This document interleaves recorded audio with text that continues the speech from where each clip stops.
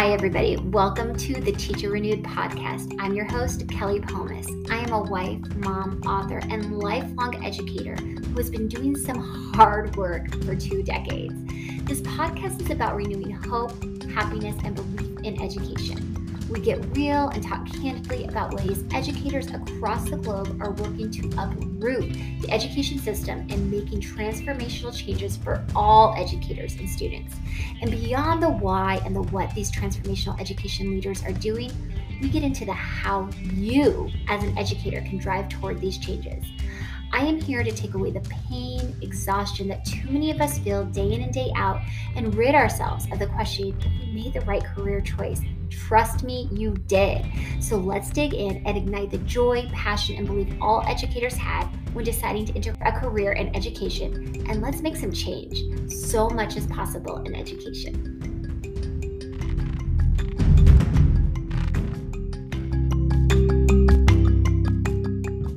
All right. Well, welcome back to the Teacher Renewed podcast. I'm Kelly Pomas, and I'm smiling ear to ear because our guest today is one of the most special people in my life. We've known each other for almost 2 decades, 17 years and counting. And I have to share a little about how our journey and our lives have intersected. And so today we have with us Dr. Jordy Sparks, and he's going to share a little about what he does, or a lot about what he does.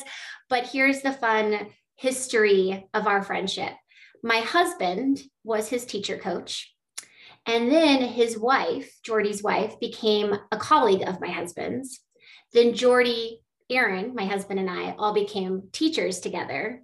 And then Jordy's wife, Sarah, became a teacher with Aaron. And then I became Sarah's coach. And then we had our babies at the same time. In fact, we were at the hospital together, and that's the rest is history. Now, 17 years later, here we are. It's so exciting to see you, and then to think about this journey. I mean, we've gone on vacations together. Our boys are a mere few days apart, and here we are, just still in the throes of education, fighting for educational equity, working tirelessly to disrupt a system that we know can be disrupted. And so that's where I really want to talk about today. I'm really excited to know and share really with our listeners the work you're doing and how you're going about this disruption, if you will. But anyway, with all of that, Jordy, it's a really exciting time to have you here. And I would love to kick it over to you and have you introduce yourself and share a little about your own journey in education. Awesome. Thank you, Kelly. Thank you so much. I'm also really excited to be here. The 17 years plus ago that we did meet, I always have learned from both you and Aaron as a beginning teacher. And I remember watching you all teach. I feel like we would take field trips to yours and Aaron's, your and Aaron's classrooms, because we would just watch you all teach and say, okay, I think I know how to do this. And then we would try it. We're like, I'm nowhere close, but I'm going to try again. So anyways, it's been really cool to still know that you all are still in the work of public ed, that you're still teaching, that you're still leading schools. And, that's really encouraging, because we know how hard and demanding and taxing, and especially after the past 2 years, that this work can be. And so when people do step out of it and decide to pursue something else, there's like a sense of loss, I feel like, that we go through as a community, to say man, we lost a really good person to the fight. But I feel like anytime I talk with you or talk with Aaron, I'm just always re-inspired and encouraged. I love your family, and it's just been cool for us to have a history together from Charlotte to where we are now. So I'm now the Director of Diversity, Equity, and Inclusion in the Oceanside Unified School District. This is a new position for the school district this year, and a new team. And it was really visioned and crafted by myself and our superintendent, and some other close friends of mine who have supported me in my work over the years. Because prior to this, I've been with Oceanside Unified in a Director of Student Services role, which I absolutely loved, because I feel like the student services role is the place where all the things that I really care about intersect, school culture, teacher coaching, policies that can be rewritten and blown up and crafted again to help support students, restorative practices and discipline practices, rather than having our focus on equity and inclusion be, kind of like a side hustle that we do in student services. It needs to be upfront. And I said, we need to have more of an emphasis on this. We need to be bold in how we say that we're about diversity, equity, and inclusion, and not wait until it's just a very common role popping up everywhere, which it happens to be at this point. But, I'm really grateful for our Board of Education and for our superintendent, who also understood this vision, and they felt like, yes, now's the time. And I really do feel like there is a piece of making sure the timing is right and making sure that there's enough momentum behind this type of work. And I do feel like over the past 2 years, a lot of places, especially schools, businesses, other organizations, have been reckoning with this idea of moving past, random acts of DEI to actually saying, this is part of what we do and it lives and breathes throughout our organization. And so that's what we've been trying to do for the past year, this year, in building our team. We have a very small team in the district, but we're small and nimble, and we are impactful. We have been really fortunate to lead a lot of training and professional learning around areas of unconscious bias. We use a protocol called Recognizing or Prepare that we teach people on how to speak up and respond to incidents of racism and sexism and prejudice and homophobia. All things that are very much alive and well in our schools right now, especially returning from the pandemic. We lead trainings around allyship and what it means to support students and staff who are LGBTQ, and how to create safe and affirming and inclusive spaces. And then with that work, we've been at the same time undergoing a full organization equity audit with an outside team, who's basically holding up a mirror to our organization saying, here's what's really going on.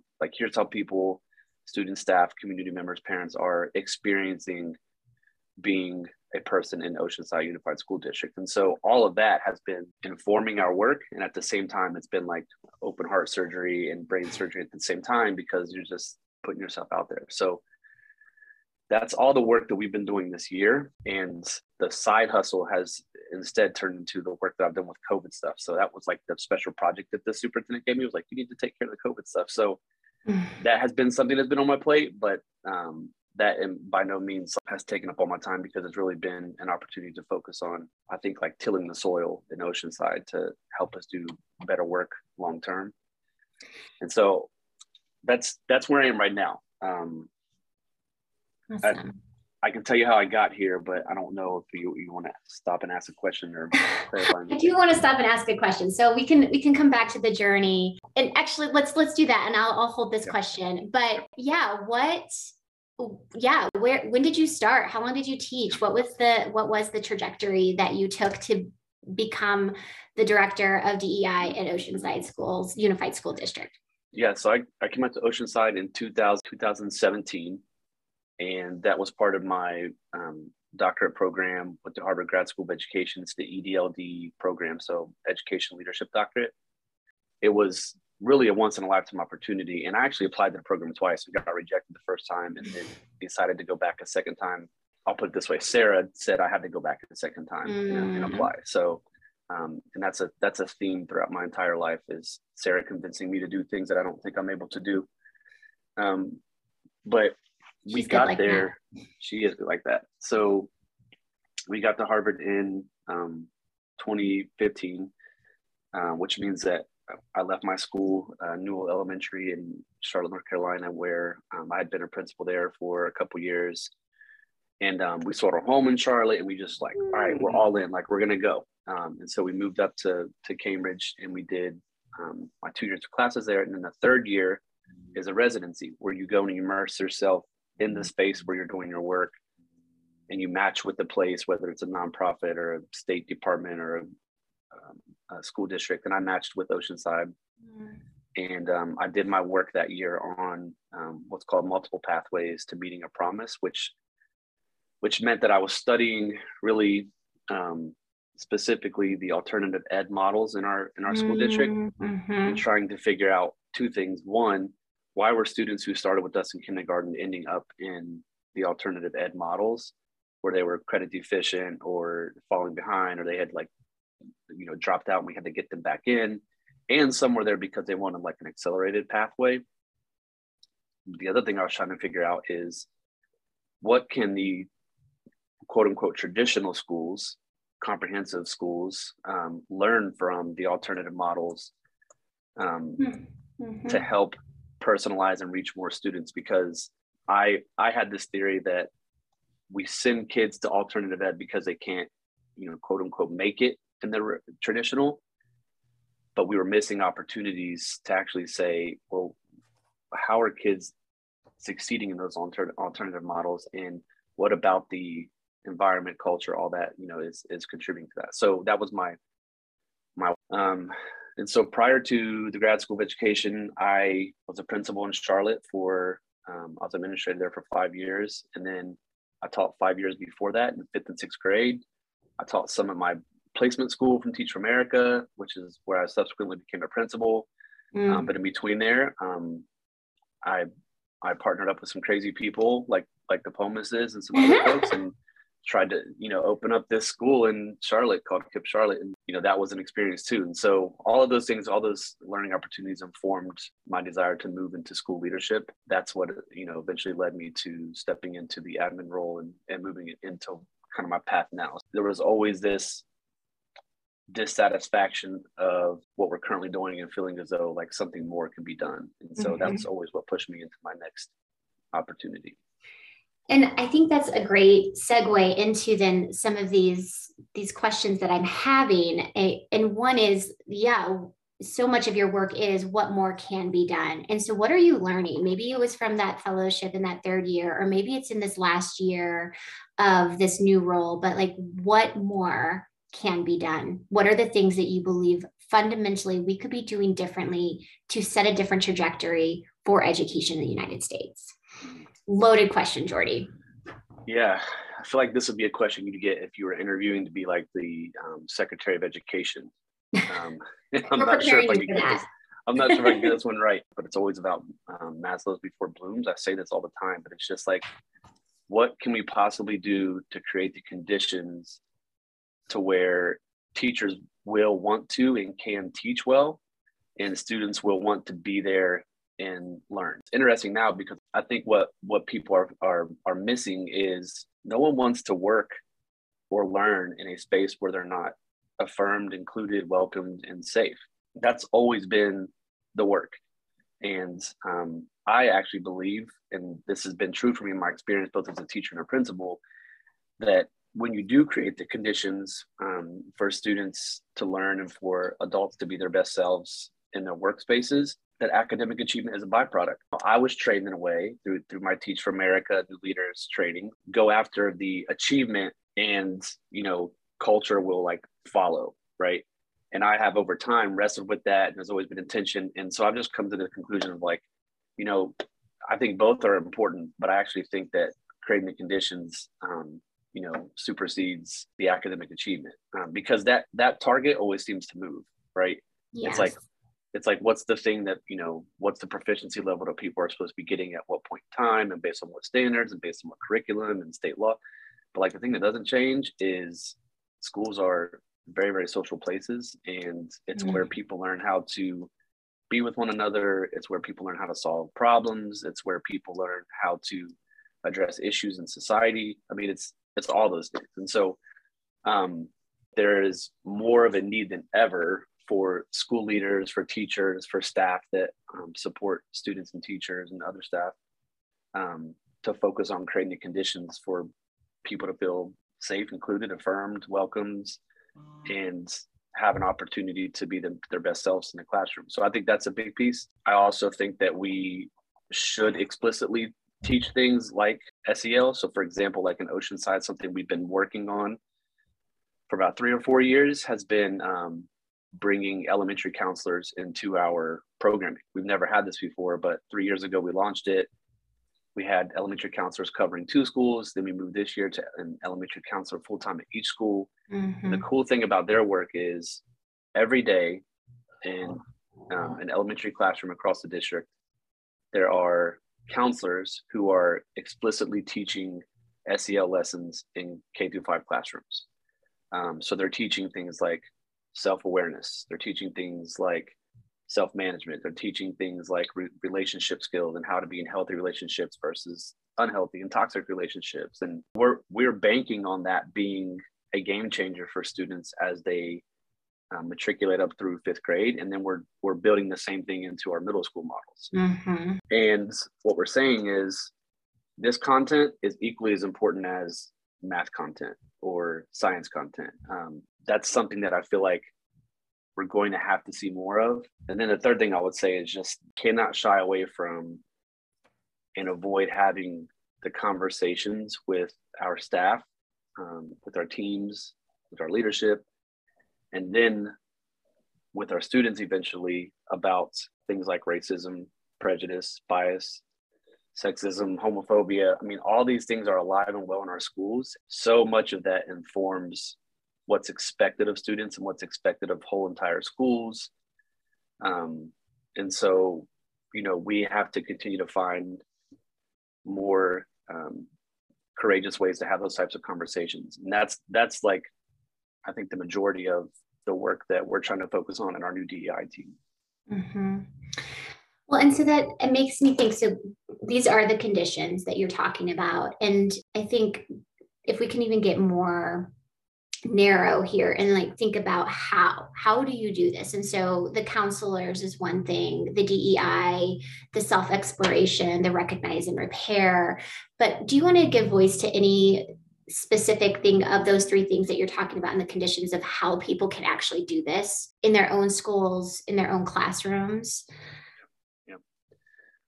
So we've been partnering with a woman by the name of Dr. Nancy Doe, and she just wrote a book that came out maybe less than a year ago. It's called Let's Talk About Race and How to Have Conversation Around Other Difficult topics. And the whole idea is called compassionate dialogue. And the notion here is that we can actually have productive, meaningful, and transformative conversations around really challenging topics like racism, but there's a lot of other things that are addressed in her book as well, and how those things impact our day-to-day interactions with people. But we just have to have basically like entry-level tools to be able to do that. And so she introduces this protocol. Her team is Epic Education, which is EPOCH education. And they introduce this protocol called Recognize, Interrupt, Repair. And we have said in our district that we feel like if we're able just bare minimum to equip every leader, and it's something that all the way from the classroom to the superintendent, we practice the Recognize, Interrupt, Repair protocol, which means the recognize piece is when you hear something and it triggers something for you, take a second to recognize how you feel and why is it that you feel that way. Because typically, if we don't, then we end up either avoiding the conversation because we're like, oh my God, I can't believe they said that, and we walk away. Or we jump in and we're confrontational. Why would you say that? That type of thing. And it's not productive. And so taking a moment to kind of step back, ask yourself, like, how am I feeling when I heard this and why do I feel that way? And maybe walking yourself down the ladder of inference a little bit, and then coming in with a question, which is the interrupt part of the protocol. So saying something like, hey, can you explain more about what you meant when you said that? Or do you realize that when you say that, it sounds like this? Or can you tell me more? Just basic, entry-level questions to get the person to kind of like unpack, and own what they said and explain a little more.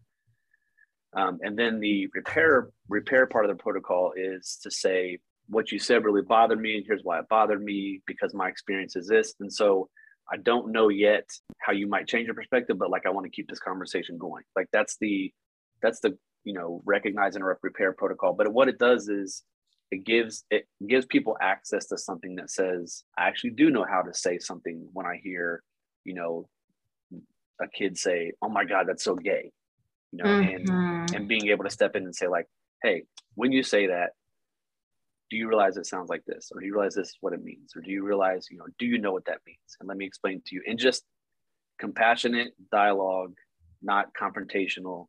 And so that's something that we for a little over 2 years now, we have been teaching at all levels of our organization and holding the expectation that we have those conversations at the school site where things happen.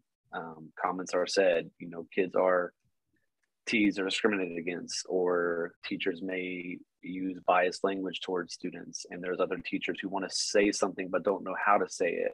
Mm-hmm. So we're trying to teach that throughout the entire organization and hold the expectation that we expect you to engage when you hear things like this. Jordy, I love this. And I think because oftentimes an SEL gets put in a box, and in a box that doesn't really allow for us to think more focused on these very specific things that you're talking about, the race, the sexism, the homophobia. And, I think SEL is more oftentimes gets encompassed with our, self-regulation and things of that sort, but like not the nuts and bolts of like this stuff that is really impacting how we are interacting in society. Right. And I love hearing that. And I think, oftentimes it's like we're doing a character trait every month. And that's what SEL is oftentimes. Not to say that every school does that. I mean, I think a lot of schools are getting on the train of like, okay, we are doing more specific things about how our students can be thinking and more thoughtful members of society. With that, I am also thinking about some of the quotes that you put in the questionnaire. And I think this probably connects to what you're saying. And I really appreciate the how. And I'm definitely going to go and read the book. I'm so excited. But one of the quotes you said are, humans are complex. Schools are microcosms of society. Challenges show up at school and we must learn to address them and respond to them. And I think this is one way that you're doing this, but I'd love to dig in more to what's underneath that belief that you have and how you're thinking about it on a grander scale. Yeah, man, I think if anything demonstrated the necessity and the role of schools, it's been the pandemic. Like my Lord. I mean, we closed schools on March 19th or something like that, and March 13th. And then 2 days later, our district, and I'm sure most districts across the country, shifted immediately to virtual schooling. None of us really knew how to do that, but we did it. And we were serving food. We were handing out hotspots. We were doing drop-offs with laptops and computers. And when I take a balcony view of what that first 3 to 4 months look like, I think, I have an opportunity to talk to a lot of district level leaders across the nation because of my connections with the leaders and my connections with EDLD.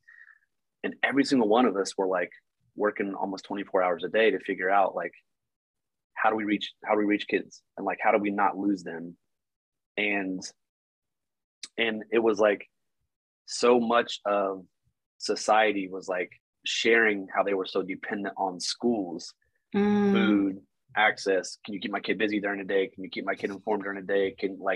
When it came down to it, schools were pushed to open in a lot of ways that weren't necessarily safe for us to reopen at the time, but we had to because it was the rest of the society needed schools to be open so people could work. And, I say that just to say that's a really good example of how schools are expected, whether it's implicit or explicit, we're expected to show up and address society's challenges and be responsive 24/7. But then bigger than that, this idea of humans are complex. A lot of my work has been in the world of discipline, especially in my role of student services, because at that level, you set policy and guidance for the entire district on how we want students to interact with discipline.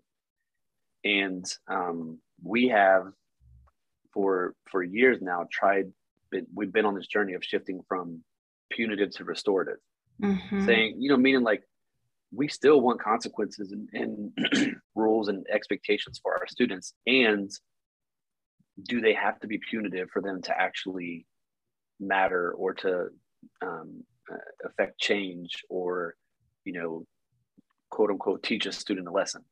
Mm-hmm. And we made a really, really strong push on this, at least the first 3 years when I was in the student services role, to like really look at our numbers and say, okay, we have to reduce our suspensions and expulsions because we're excluding kids, and it's hurting us in the long run because they're excluded to the point where they don't want to come back, Mm-hmm. right? Yeah. And they get so used to being excluded that informs their perspective and experience with school. And so over time, it's like, if you keep telling someone you're not welcomed here because your behavior is communicating some sort of need that we don't understand, then over time, the kid feels like, well, hell, like, I'm just gonna stop showing up, Mm-hmm. and like, I don't know how to act there. I'm not welcomed when I act the way that I act there. I'm not even sure why I'm acting this way, but I'm trying to like communicate something, but I keep getting pushed out. And so what am I supposed to do? And so we saw examples of kids like in middle school getting excluded to the point like, suspension, and then there's an expulsion. And it's like, all right, we're never gonna get that kid back. Mm-hmm.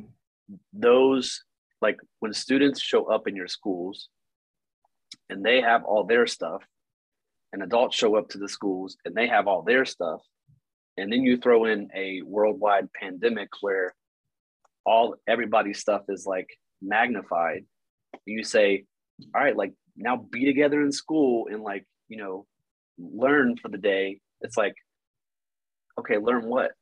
Like learn content, or like learn how to be with each other, or like learn how to work through trauma that people have experienced, learn how to be in relationships with people, learn how you learn. It's like all these things are happening on a day-to-day basis, and as simplistic as we try to make teaching, we'll just do A, B, and C, and then like your kids will get these types of results on the test. It's like, is not that simple.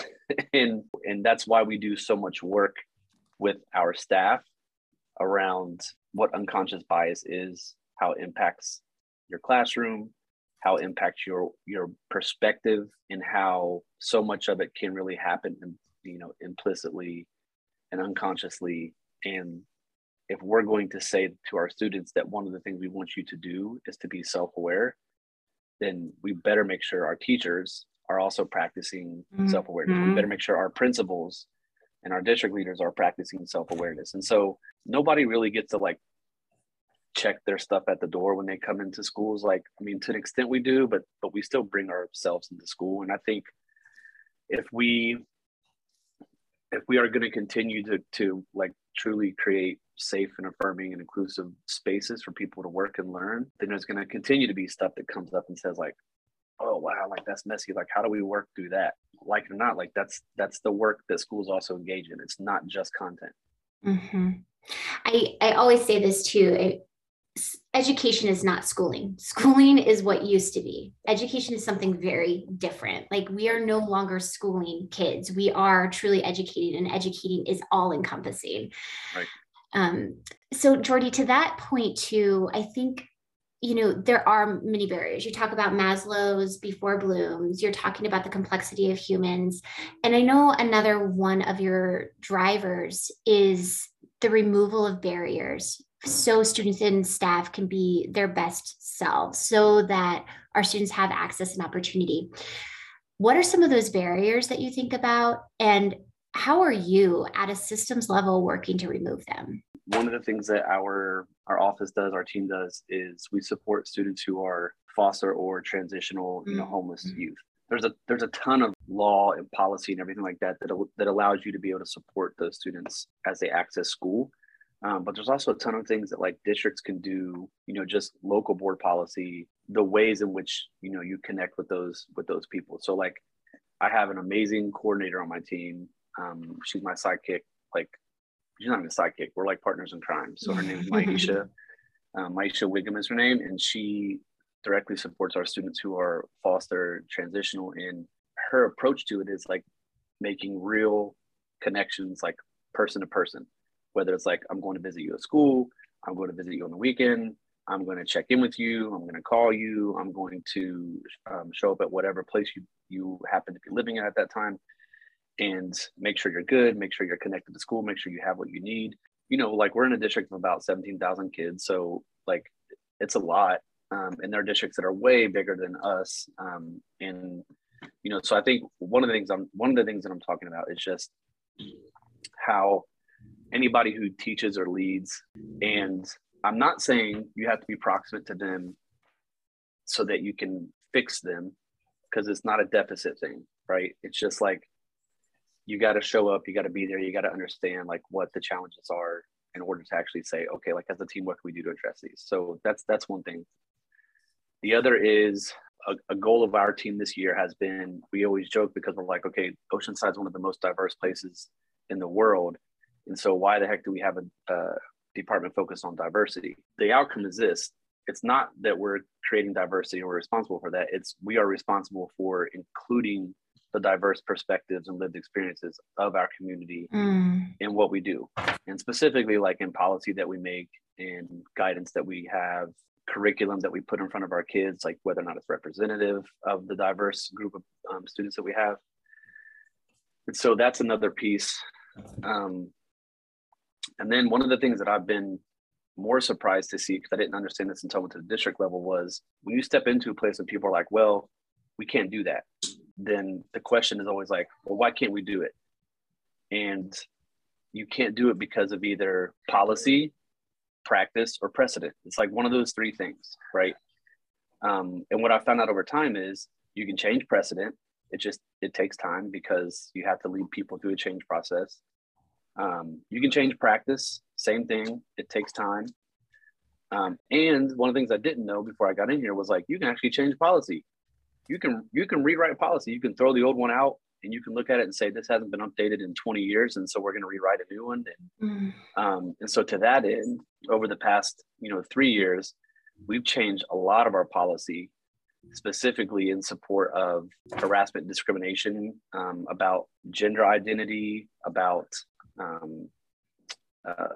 the race, about economics. And so it's like, if those things actually are updated and live in your organization, and you say, we are not going to allow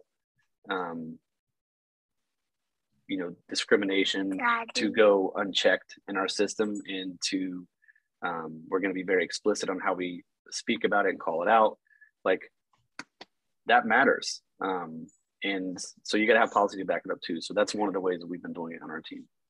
Awesome. And who do we have here? Is this your littlest? This is Luke. Hi, Luke. Oh my gosh. I have not met Luke. Yeah, this is Luke. Can you say hello? No, that's okay. That's okay. I love that. And I definitely a quote that we will be using at the end of here, because you can. And to your point, it takes time. And that's the part I think that people get frustrated with, right? Yes, we are so urgent. I mean, people like you and I'm sure the people that you went to school with, and I'm just thinking about everyone that we've worked with in the last 17 years, we just want to see this change so badly tomorrow, and it's not. And it's frustrating, but there are possibilities to make change. Yeah, it's interesting because I am 100% grateful for all my background in teaching and training, and the path that I went through to teaching and the school leadership. And there's a lot of it that I've like unlearned over time. I was trained in the turnaround model.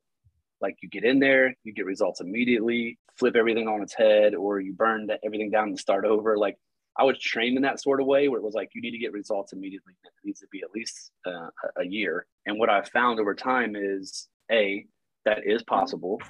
B, there's a cost to that. And it's usually not to the person, it's usually to the community or to the school that you did that with. And C, it doesn't have to be that way. For it to actually take root and for you to actually affect. Okay. I hope you can edit some of this.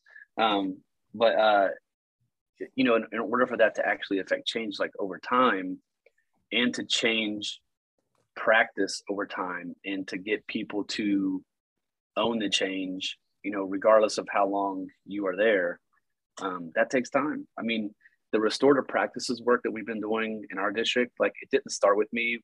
They did it, a while back. And then but when I came in as director, like we had a renewed focus on it. But it's been like 3 or 4 years now, and we made a ton of progress, but we are still not there. Mm-hmm. And I have people on my team would be like, well, should we just like move on to the next thing then? Like if this isn't working, I'm like, it's not that it's not working. It's just not at scale yet.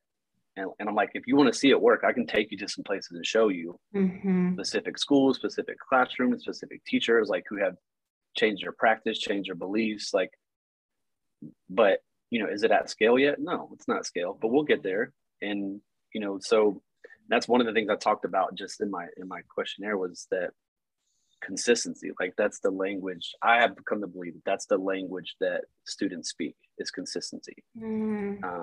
Not just we're going to try this, and if it doesn't work, oh well. Like we're really good at that in education, but consistency is something that even as a society we don't do well because we like the immediate gratification side of things. Jordy, last question for you and Luke is, given that you are you're running the marathon and you're running it well, what advice do you have to educators today so that they can feel that sense of hope that you are holding on to, so they have that sense of belief and possibility?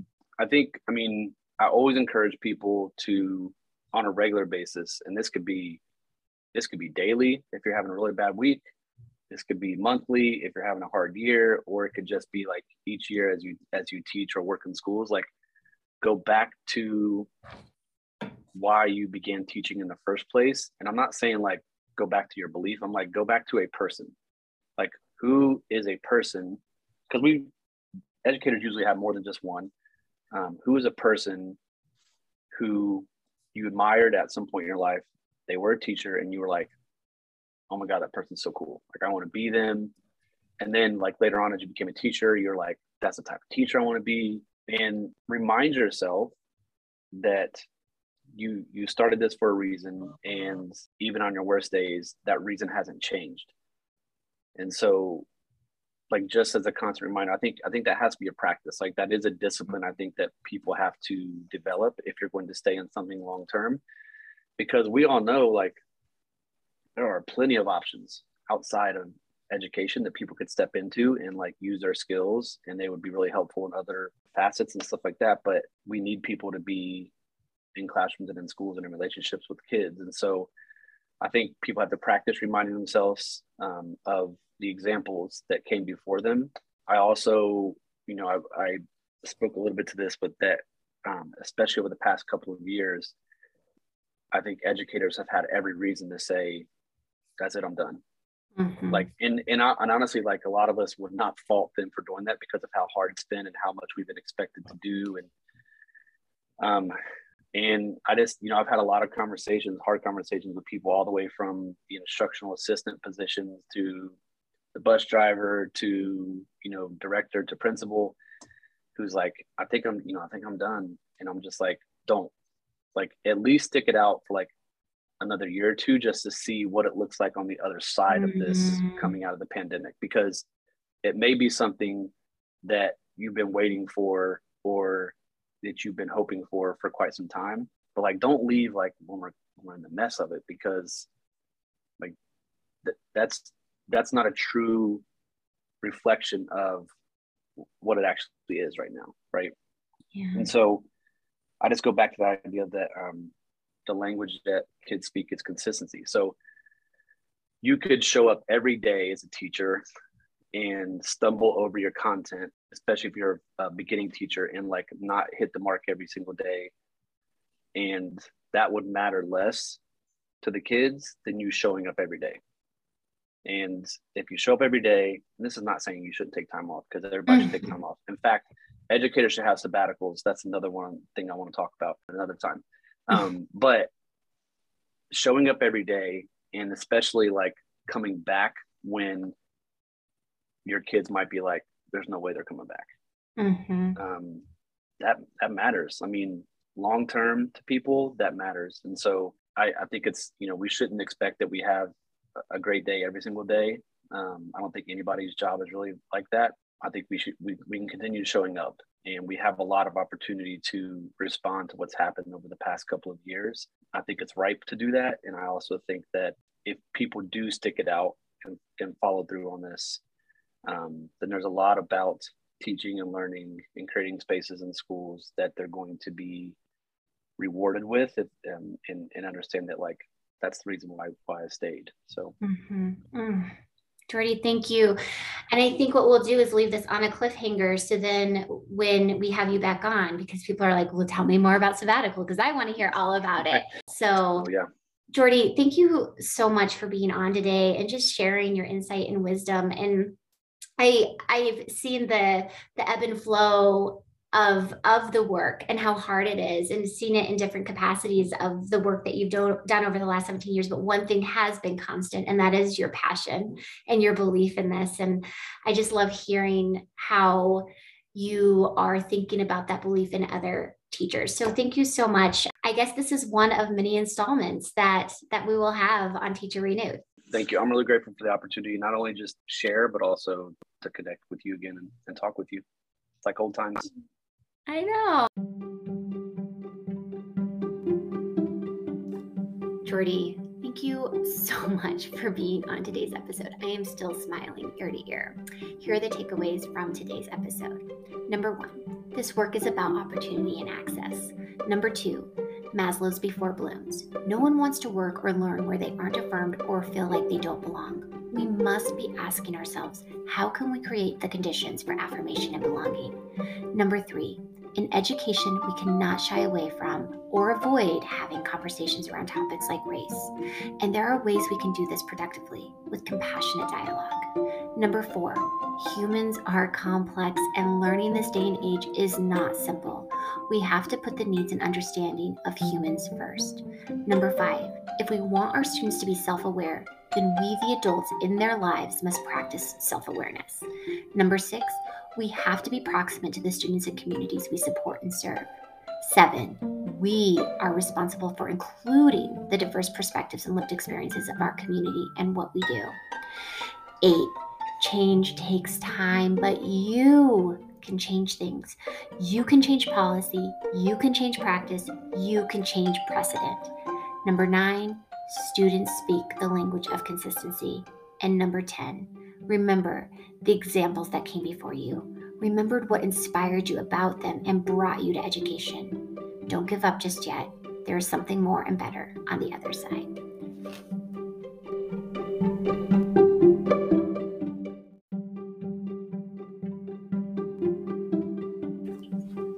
Don't forget to sign up for our Teacher Renewed community on Facebook. Follow me on Instagram at teacher_renewed, as well as sign up for my newsletter to be a part of a community that is working to collectively to support educators and make education better.